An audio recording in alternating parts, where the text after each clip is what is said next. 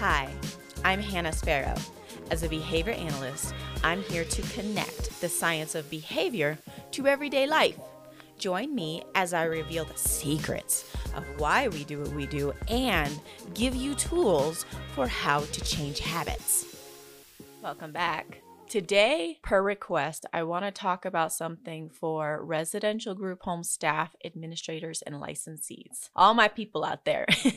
And this was a request to talk about what is client-centered or client-based services. Because you would say, well, we have a wonderful home for our residents. We set up activities, we have their meals, they're healthy. The difference with the client-centered is that you're going to put a spin on that, and you might have to do things a little bit differently in order to take the individual's needs, wants into consideration a little bit more. And it's not to say that you don't already. It's just doing things a little bit differently. So let me give you some stories.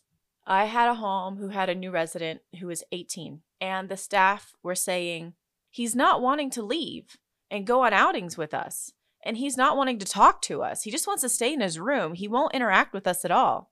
So in that sense, that's the home's value, which I do agree. We all need social interaction. But why was this specific person not interacting? Well, I started reading through his papers. And get this. So he moved into the home maybe around January, February-ish. And several months before, in November, he turned 18. Around the day of his birthday, he was sitting in a building outside of his house, like a separate, I don't know if it was like a separate trailer on the property or something like that. His mom was gone, and his mom's fiance and his friend were inside the house. And he was minding his own business in the separate trailer, but he could hear the guys start arguing. He calls his brother, who's in another state. He's in Nevada. His brother's in California. He's scared. He's worried. He hangs up, and at some point, either on the call or after he hangs up, he hears a gunshot.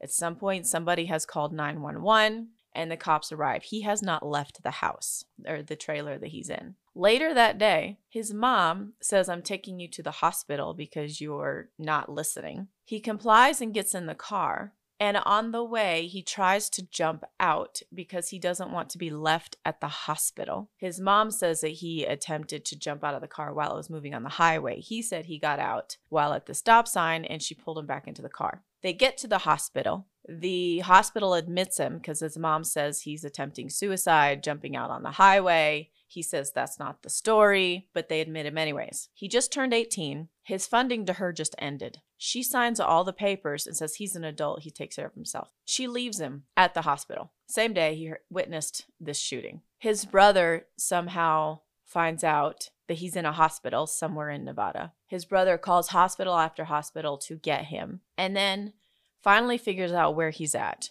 Drives all the way from Northern California to Las Vegas area to get his brother and brings him to live with him and his aunt. Several months later, he moves into a residential group home for the first time. Now, likely he's lived many years on his own. Another thing that he tends to do, the staff said, is he triggers with yelling. Who knows what his life has been for these 18 years with someone who would drop him off at the hospital. He's not the type of person that's probably just going to open up to new staff. He has just witnessed and experienced things that will cause trauma, and that's going to lead to distrust. When someone does not trust, if that internal feeling is not there, that internal behavior as well, they will not open up to other people. So when staff say, we want him to engage with us, have they stepped in his shoes and realized he just got left at a hospital by his mom and witnessed a murder? I don't know about you, but I don't know if I would want to talk to anybody right away. The point in this story, I do think the staff have the opportunity to help rebuild that trust and show him that people actually care. But it will take time, and you'll need to think through his lens and see the world the way he sees it. And that's the only way you can start doing client-centered treatment. You have to look at the world through his or her eyes. I have another situation, true story, where my 20-year-old resident that I work with is getting a phone, and the residential group home staff are very worried about her going to inappropriate sites. Well, she's in her 20s. Should she have the right to go to any site she wants? Technically, because she's a full-grown adult, full autonomy. but the home is very worried about her doing it. Well, here's the thing. She's going to do it anyways. But her understanding of the world is very young. It's more like a young adolescent, probably preteen type of perspective, if not even younger. And so I remember talking to the administrator. I said, look, she's going to go to these sites anyways. Why don't we show her what's appropriate and what's not to give her the information to make informed decisions? Because if she doesn't know, how is she going to know what decision to even make? Kind of like when we have our own kids and we're like, we don't want them to do this, right?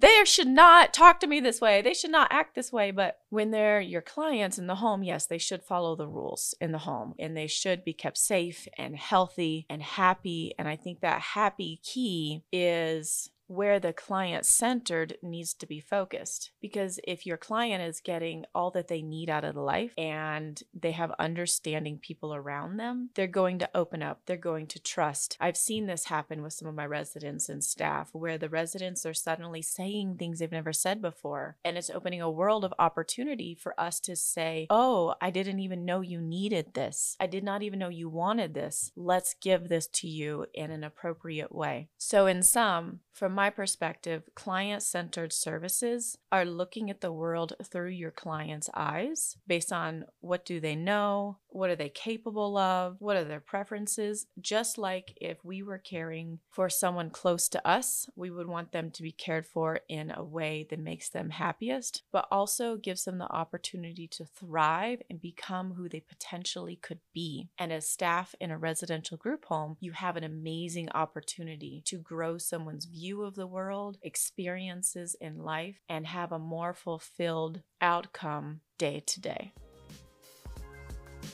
Thanks for listening to Sparrow. Listen again on Mondays and Fridays for more behavior talk. And in the meantime, don't forget to rate, review, and subscribe. And you can follow me on my socials at Sparrow and hannahsparrow.org. But the most important is I would love to hear your messages because I want to hear what topics you want talked about.